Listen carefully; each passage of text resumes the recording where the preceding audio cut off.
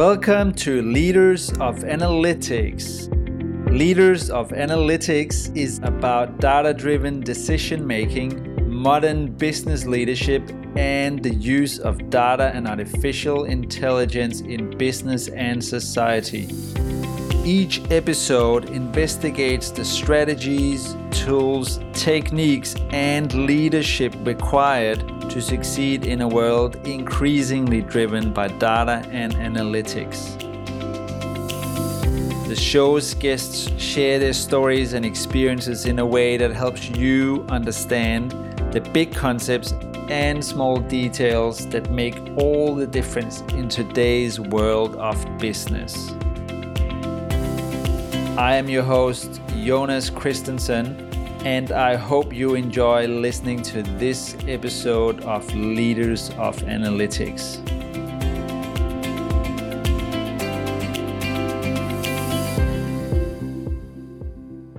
In this digital age, data is the lifeblood of business. Just as computer literacy became a non-negotiable skill in the 21st century, data literacy is now an essential competency in our increasingly data-driven world. Yet, despite this critical importance, it's an area where many individuals and businesses stumble. Understanding, interpreting, and effectively using data can be challenging, even daunting for many. The lack of data literacy skills can lead to misinterpretation, misuse, and missed opportunities for businesses and individuals. Many struggle to find a structured approach to elevate their data literacy skills, often feeling lost in the vast sea of numbers and metrics. My guest in this episode, Angelika Klidas, wants to change that. Angelika is a data literacy expert and author of the book called Data Literacy in Practice. In this conversation, she shares her invaluable insights and practical tips on mastering data literacy. Whether you're a novice or a seasoned data professional, Angelika's expertise will empower you to upskill yourself, your team, and your organization, one data project at a time. Let's get to it. Here's Angelika.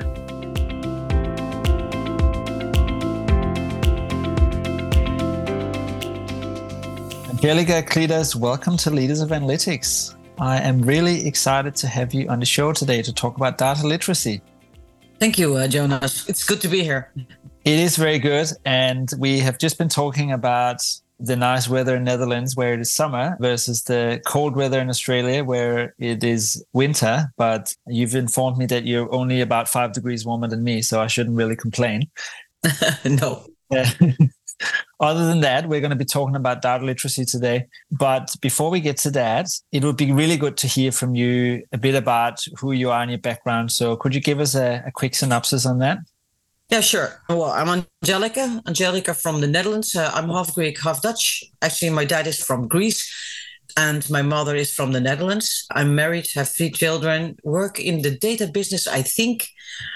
It should be around 35, 37 years when I started running around with lists of things that need to be done through the company where I used to work. And from there, it started growing and evolving. And suddenly there were some tools and we started working with them. And I got so hooked up on the business side of the data and analytics world instead of the back end, like programming and everything, because that's not what I do. I'm on the front side. I help organizations to switch into the data analytics informed decision making. And last year we were asked by Pact to write a book. And I wrote the book together with Kevin Hannigan. I believe he was also on the show. And the end result was Data Literacy in Practice, a beautiful book about the topic that I love truly.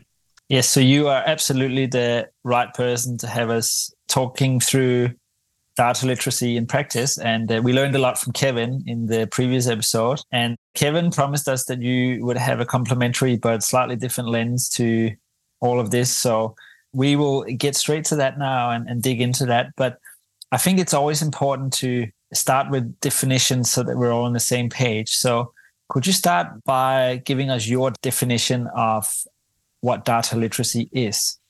There are many, many, many topics, but it's how you work with, analyze with, understand with, communicate with, and everything around the data topic. It's about understanding the world around you based on data and make your data informed decisions. I think the official one is the ability to work with, understand, communicate with data. It's close, but it's merely about understanding the world around you. And even my wife is data literate. Why? Because we make altogether data-informed decisions.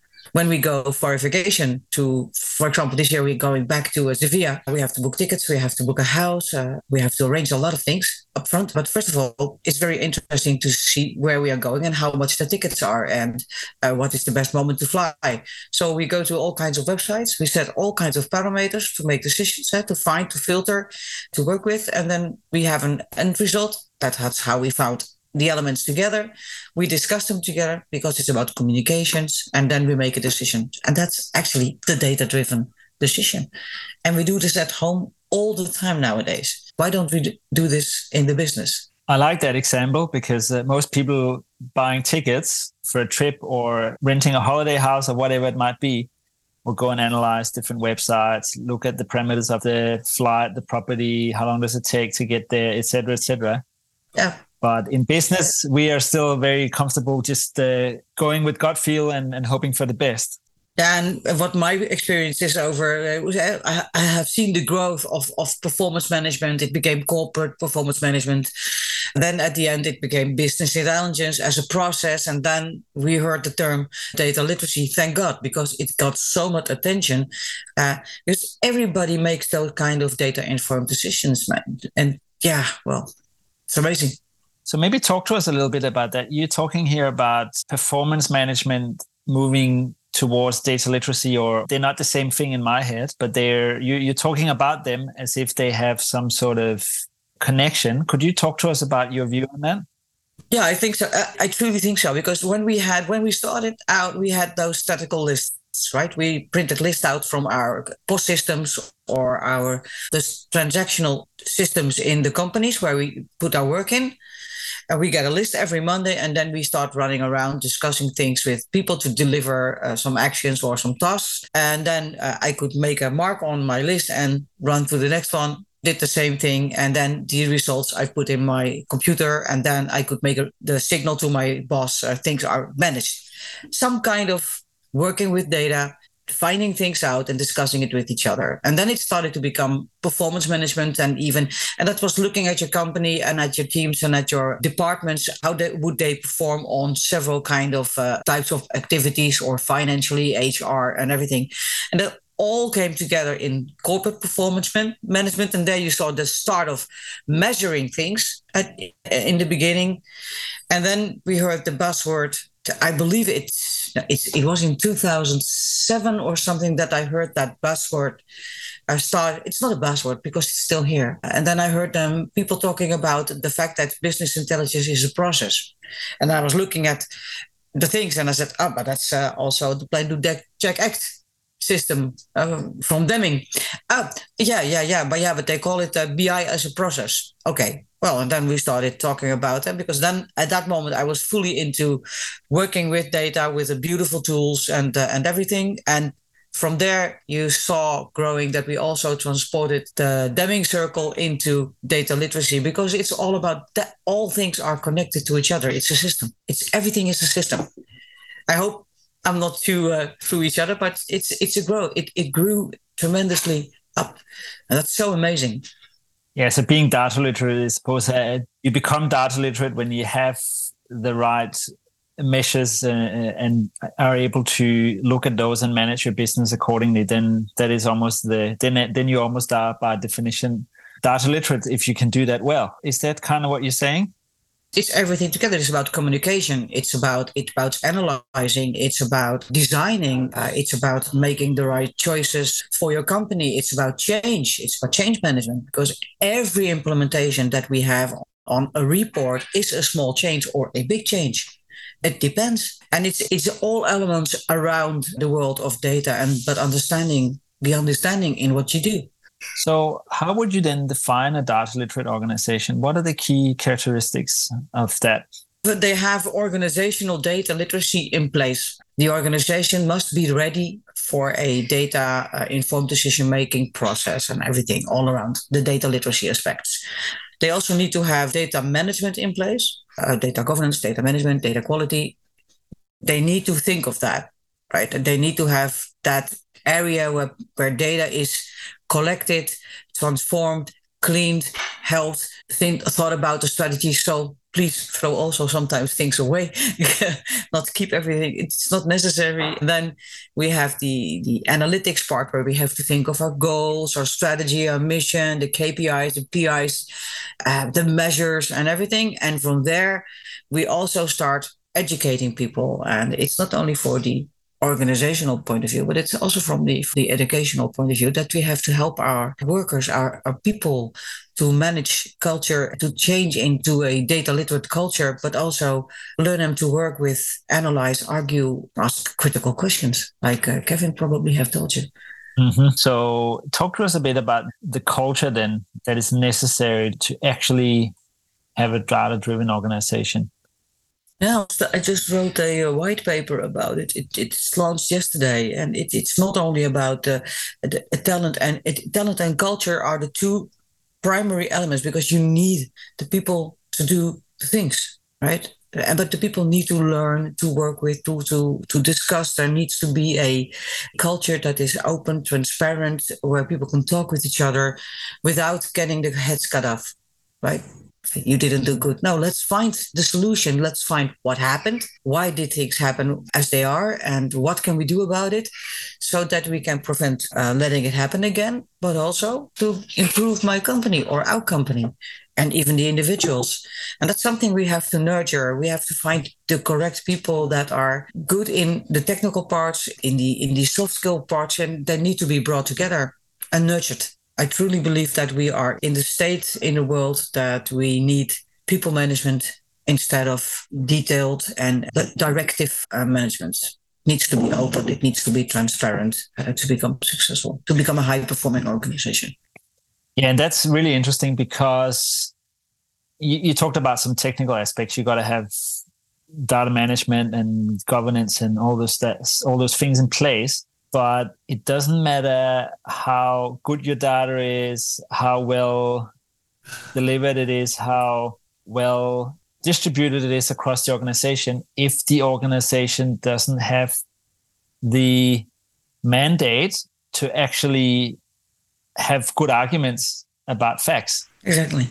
If there is personality styles involved, if there's a culture of you can't argue with the CEO about an opinion based on data, then it'll never work. But yeah, that's interesting, and that I hear is what you're saying. That's actually core. You can almost forget about getting to data literacy if you don't have a culture that values the right kind of argumentation as opposed to stars on the shoulders or titles. Yeah, well, I don't, it's if you don't have the people and if you don't have the right culture, then you get that. We have here in Holland the deaf hear and say, so speak, deaf and blind. I have seen so many times that people were looking at the figures and they thought, "Oh, it's not good. Let's hope it's next month. It's better." And then I think to myself, why shouldn't we go and find out what the problem was? Why did we hit this mark? And from there, analyze, improve, root cause analysis, and blah, blah, blah. You can do a lot of things. And from there, make the changes to improve. And we look back, we close our eyes, we think, let's hope it's next month better, because we are forced by the craziness of a workday, and then we just continue. And that's too bad. It needs to be taken care of. And the actional part of this whole data literacy process or BI process or data and analytics process is actually people get into action, to ask that critical questions, to analyze why things are as they are at that moment when it was measured, and actually think of solutions and how to improve. That's the most difficult step. That's the step that fails a lot of times. Mm-hmm. So, at first glance, someone might interpret data literacy as the ability to interpret data I can read a chart, I can read a table, and I can understand what it means, which is you can almost say that's a foundational skill. It's a kind of a ticket to play, right? That's the entry point. And you hit the checkbox. I did this because we have a list of elements. Mm-hmm. But you're saying that, which I really like, you're saying that being data literate is way more than that. It's also about, you're only truly data literate when you're able to interrogate your own opinions, including your own ideas about something, and actually go, truly, can this be right? And keep digging into whether we're solving the right problems, whether we've got the right facts for the problem at hand, and so on. Is that fair to say? Yeah, it's close. Yeah, sure. It's when I start working with, for example, I do data trainings, right? So I do some theoretical conceptual trainings, but I also work with tools. The first thing that I do is in my training is that people open the laptop and they start learning how to analyze, how to use the full power of a tool by not only filtering data, but also asking questions bigger than, and make the questions even more difficult. And at the end of that section, it takes about 2 hours. People are like, wow, I never knew that. That's interesting. And then we start building, and then we start discussing. And then I will give them the good and the bad and the ugly and discuss things. And from there, you start seeing lights popping up and people get enthusiastic. So who's typically doing this training? What kind of clientele is that? It varies. It's at the university where I teach, but also at all businesses where I walk around as a consultant, as an advisor.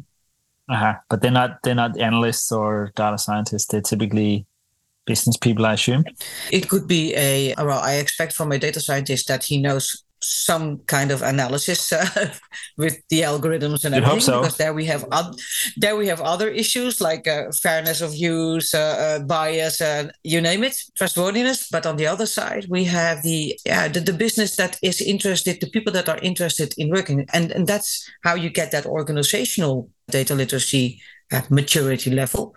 And on the other side, you have the educational and the people level, and that's what needs to be brought together.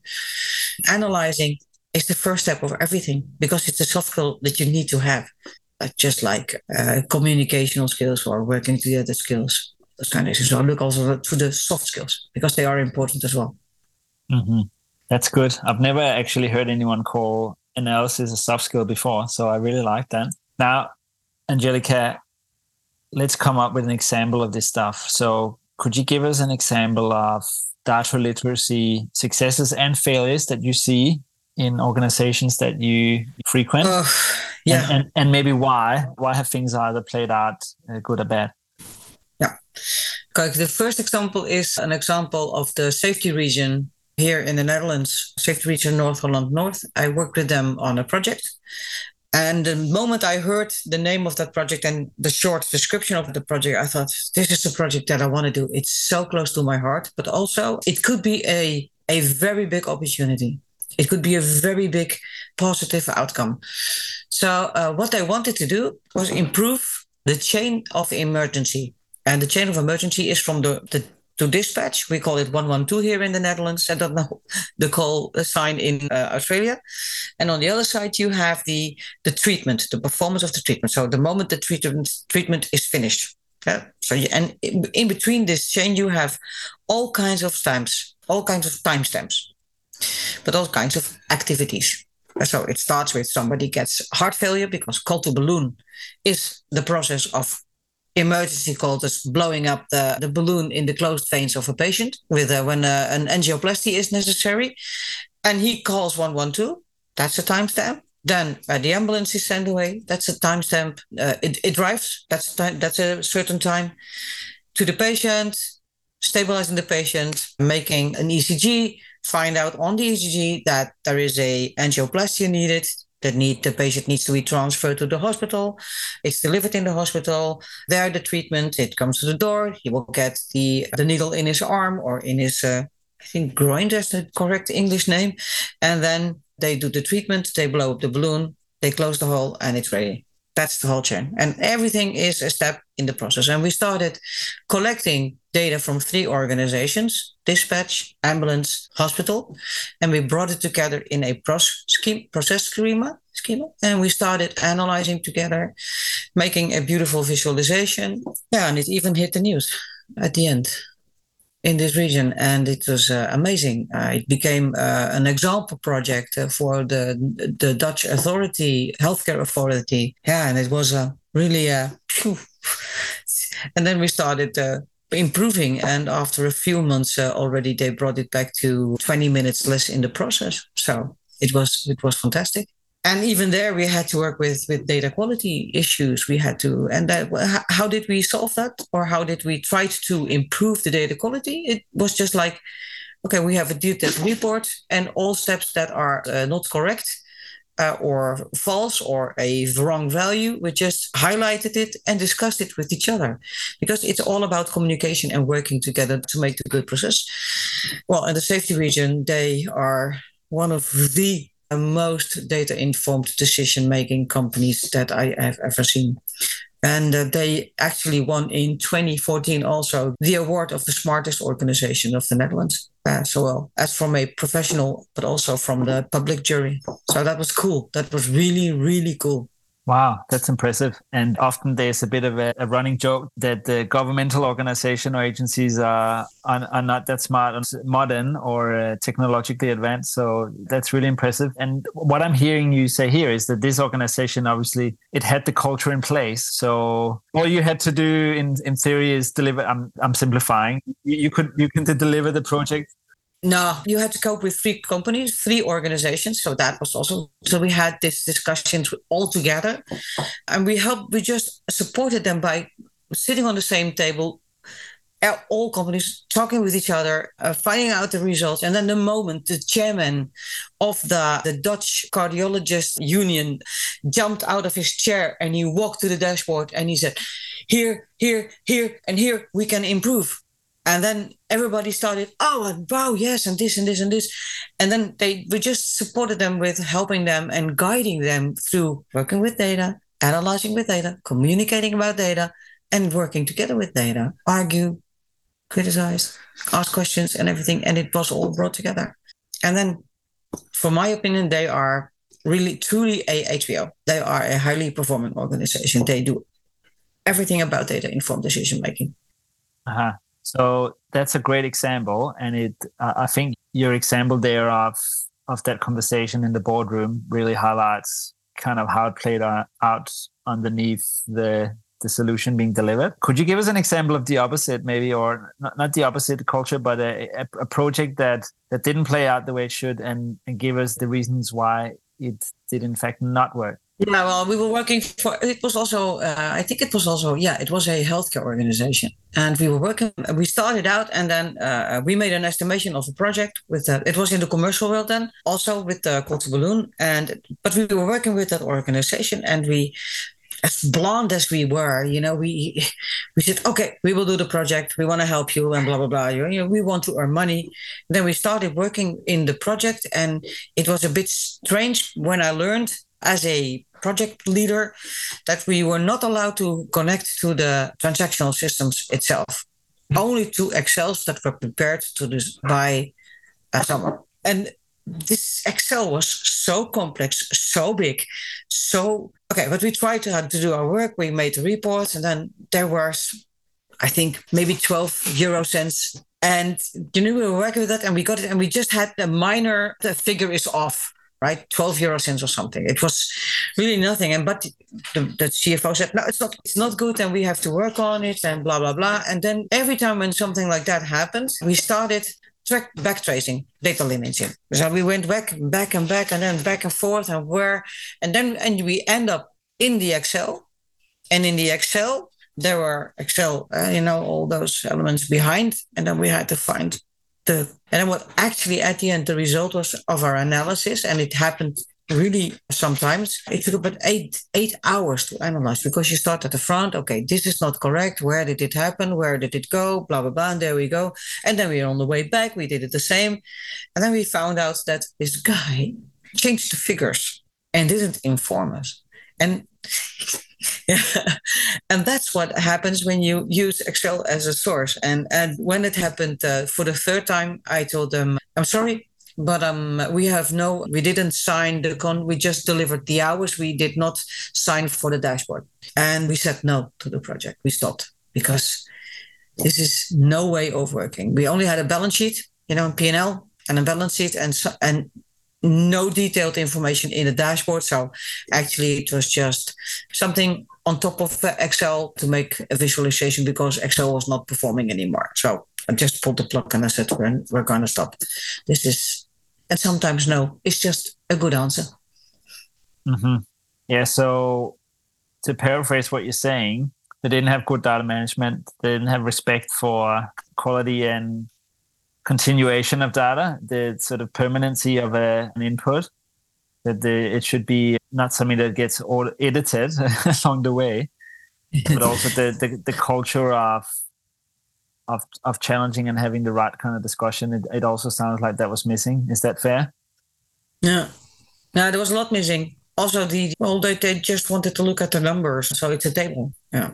There is nothing more than a table for them. But it's okay, it's how they wanted their organization to be run. But yeah, when things change and you lose so much, there is no communication. I think that was, for me, that's when I look back and try to reflect on it. I learned a lot about asking about sources because, okay, we are going to do this project for you, but what is the source? That's one of the basic questions. And it was one of the first projects in the commercial work field. So I learned a lot about that. On the other side, I think that the communication in the company was not correct. We should have asked better. So it's a credit that's down on the downside for me because I learned a lot. But on the upside, it never happened again. And for the company, it's a loss because I think truly we could have done something amazing there when we just were able to connect and work accordingly to the processes that we embrace in building beautiful reports for them and helping them to become data literate. Mm-hmm. So let's change tact a little bit. So I want to get back to sort of the core elements of data literacy, because data literacy is a skill and skills can be taught. So in your opinion, what is the best way to actually teach someone to be data literate? I'm a teacher as well as the university. So I work in the commercial work field for 40 hours a week at the business data challenges. And I work in the evenings once or twice a week for the university. And we just set up a program about how to work with data, how to analyze, building dashboards, learning how to write business cases, reports, and everything. So we brought everything in this program together. I do so by hands-on work, but also some theoretical concepts, of course, frameworks. We have to discuss them. They have to make products. So it's truly a combination of activities that I use to teach people. And I believe in that we have to help them, right, by showing them how things can be done. And then we do it together. So I can guide them a little bit. Guiding is a very elementary, basic competency that you need to help organizations to grow. And on the other side, and then you hope they have that knowledge, gained that knowledge to do it themselves. So I use various elements to help them. It's about learning to analyze, to discuss, use quizzes. We have a data escape room in our office that we use for customers to work together, to make decisions based on data as well. And then when they do so, they have to work together. And when a manager is also in the field, but also somebody from a team, the manager is not the manager. The team member is the manager, so that they have to learn to work together and listen together and ask the correct questions. So it's various.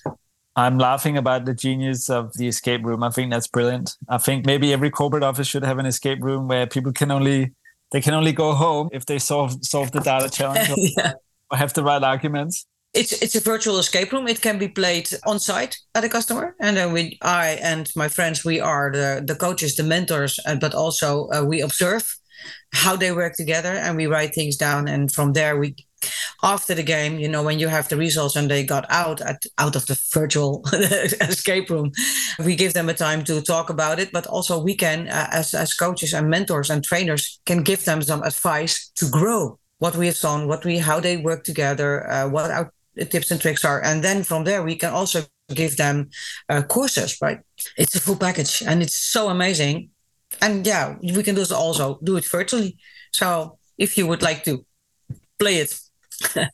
Yeah, well, maybe we can put a link to this in the show notes. I'm sure other people would be interested in having a look at what you have to offer there if it's online. Yeah. So let's make sure we do that. Yeah, I'm working on my new brochure. It's ready, I think, about end of this week, and people can download it from our website. Perfect. And the whole story of the data escape room is in there. Brilliant. We'll do that.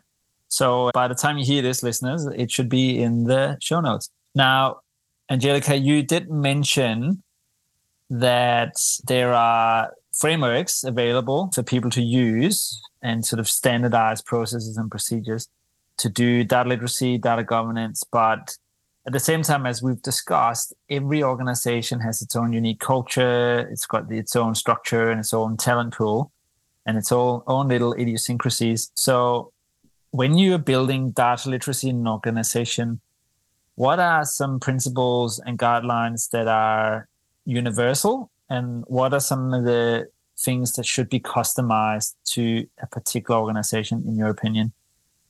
I think every organization, of course, is different, right? So when I'm hired as an advisor, I go in an organization and do a scan of the organization. That's a 5-day work where I find documents, talk about mission, vision, KPIs, where to find all the elements and bring it together, and then make an advice or how I see the future for them. And of course, they are always free to make their own choices. And of course, I can help also with finding the right technology. But my main point is that I just don't want to talk about tools because there are so many good tools. And of course, I have my preferences as well. But for me, the important is the change of the organizations and the readiness of the organization to become data literate and work with analytical tools, right? And then also the soft skill part is a very important part of an organization to grow. So that's also always part of my advice, always. You can't throw it over a mountain and say, it's ready, good luck with it, because they will not use it, because people will not understand what has been designed or how it works or how the tool works. And when people have to step over a threshold that's a bit high and you're not helping them, it will not work. My biggest advice for every person that is working in a data and analytics project, give your customers or give your readers, your viewers, your users the helping hand and help them to understand what you have built so that they can work with it. And that's what I did. That's what I do. That's what I did in all my 35 years of data and analytics.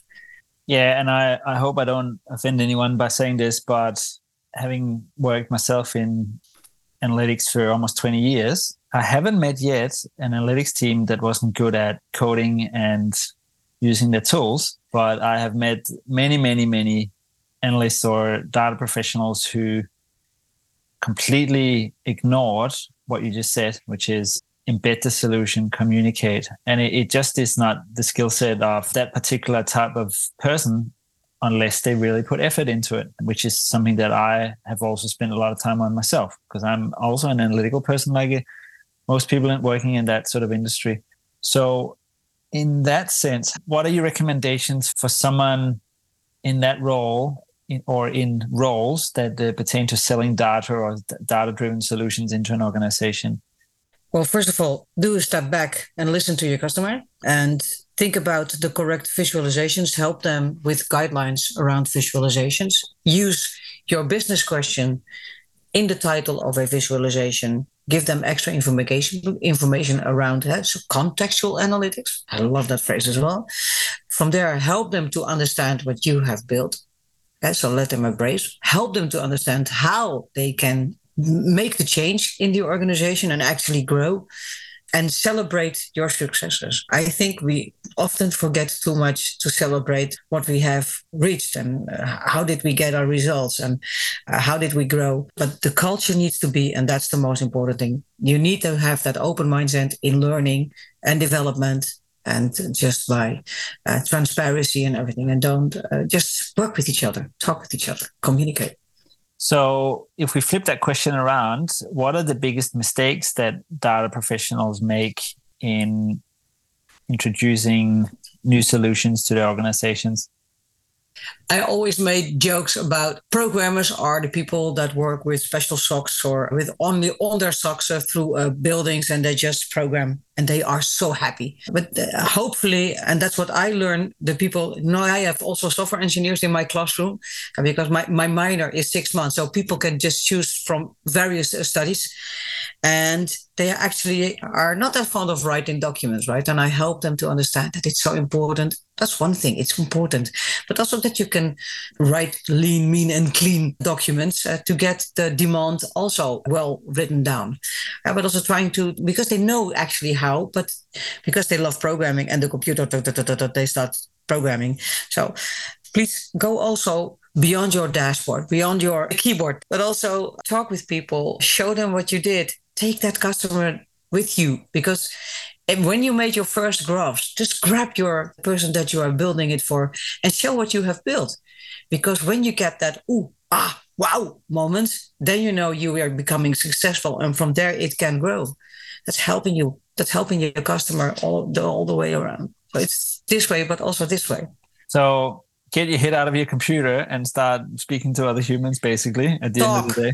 Communicate. Yeah. Show and tell. Yeah. It comes back to the cultural factors that you mentioned, really, right? So exactly. If we don't talk, we won't ever humans, build the arguments either. So that's there.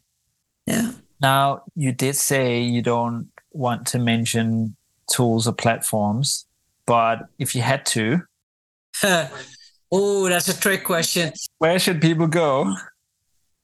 I think I have 3 rather favorite tools that I see in the market a lot and that I worked with them and I think that there are good things. So from my opinion, I liked the total platform Pyramid Analytics. It's really a nice platform and it's with it has been built by a visionary and I think they are beyond the things that I saw with, I'm not clear. Hold on. So one of the tools that I want to mention is Pyramid Analytics. I think it's a complete package. Have you heard of it? No, I haven't. No. It's really a cool tool, and I have worked with it already. Quite a long time ago. I think it started in 2018, but the basics of it and the thought and the concepts behind it, it was amazing. The second tool, of course, Microsoft, because it's easy. But then, my top favorite would be Qlik. The Qlik products are actually at the base of everything for me because I started working with it, and I don't think it's a very good tool. I love it because it works with the associative engine. I can jump from right to left, from up to down, come up with new questions. Every question, usually when I work with Qlik, it comes to a new question when I'm starting analyzing, and that's also what I teach. Right? Microsoft it can do a lot of good things as well, but it just works differently. And I think the usage of tools, your favorite tool, depends on what you started with. You have also a favorite probably. So when you say Microsoft, are you talking about Power BI specifically, or? Yeah, Power BI. Yeah. My experience is Qlik is very, very good at, especially when you have a lot of data that you're dealing with in memory, where Power BI can crash a bit, basically. But it is a little bit harder to just start from zero and get into it. You need typically a little bit more data knowledge. So I think you won't offend anyone with those 3 suggestions. They are pretty good and pretty mainstream. Now, that is not necessarily going to drive data literacy itself, that you have the right reporting, etc. in place. In terms of sort of data governance or data management, are there any tools that you use for that?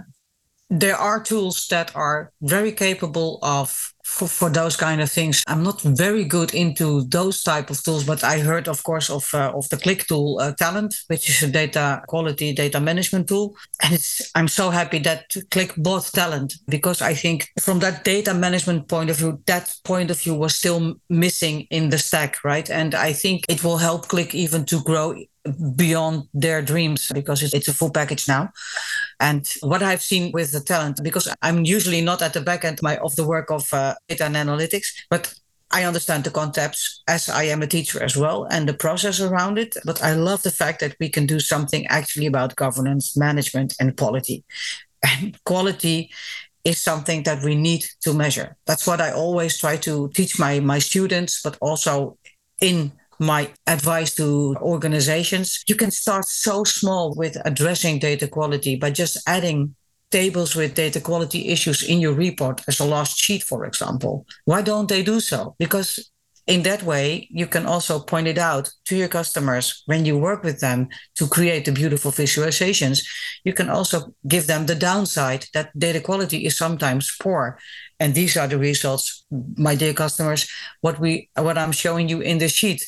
So actually, it can help also to address data quality issues and bring it back to the source. And one of my customers, when I delivered the data quality reports as well in the report, they made it a daily topic in their start meeting at 8:00. Those patients came here. This is the date of birth that is not correct, or we did not fill in this, or we did not fill in this. Can you please correct it in the system? And that's what they did. And yeah, you saw their data quality improving very much. So yeah. Yeah, and the way I look at this is often people are actually very interested in using data when they have it to hand. And they're also very interested in fixing data quality issues when they can see a purpose for it. But none of those two things exist unless you show it to them. So I ran a project recently with a call center that was very similar to that. And they had lots of processes that they wanted to optimize, but they weren't actually measuring those processes appropriately because people weren't using the core system appropriately to record what was actually happening along the way. So we did exactly what you're describing there. We built a suite of reporting that just looked at data quality throughout that funnel. And then we interrogated it every day. These bunch of variables here, they look out of whack because someone hasn't done what they should. What are the processes that are tied to that? What is the individual that hasn't followed the process? And worked back like that. And over a series of probably 2 months, not only did the data quality improve, but also the adherence to process improved, and the number of tasks that the team could complete in a day went up quite a lot because of the same reason, because now they were focused on following best practice, but they were also visualizing themselves what was happening and where there were stumbling blocks, where there were bottlenecks and things just taking longer. Yeah. So it doesn't have to be magical AI, this fancy dashboard that. You can actually start very big.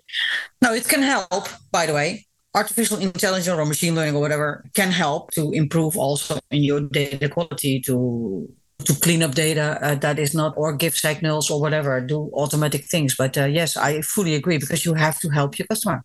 And that's what you did. The same that I do. Yeah. Hi, dear listener. Just a quick message from me. Are you ready to take your data career to the next level? Then I've got just the thing for you, the Leaders of Analytics newsletter.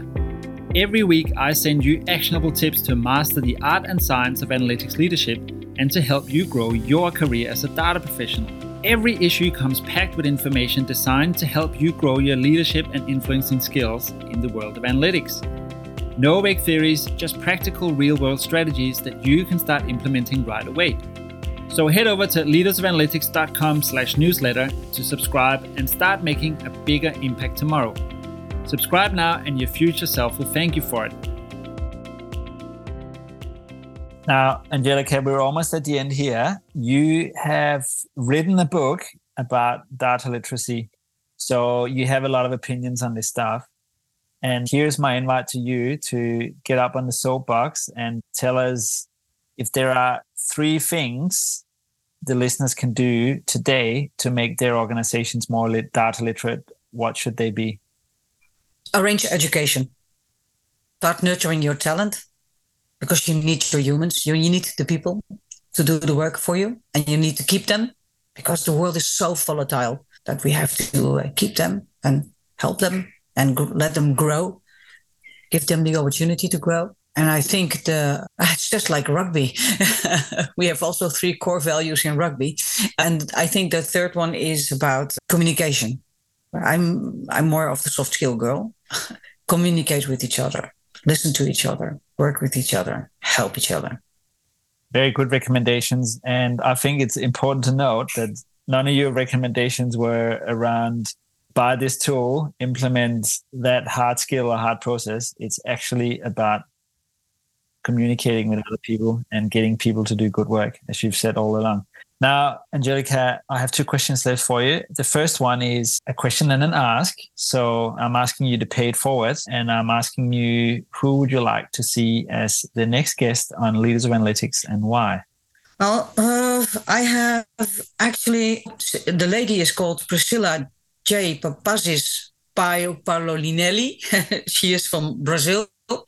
And she is a data product manager, data leader, and she helped a lot of organizations to grow. She also was a teacher, works for a commercial company now in, I think it's a car part organization, but she truly has also some very good ideas about data and analytics. But I know there are some good examples in the world that know what they are talking about, but they can also help people to transform, right? And that's cool. That's so cool.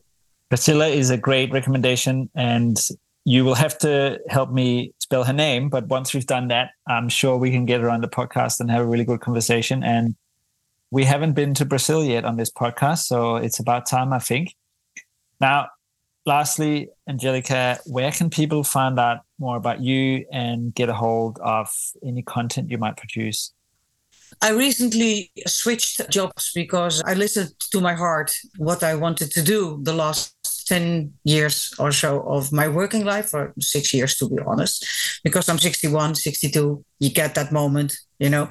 So I learned and I listened to my Ikigai. I bought a book and I was reading about it, also about mastering my mind and everything and what makes me tick, what makes me happy.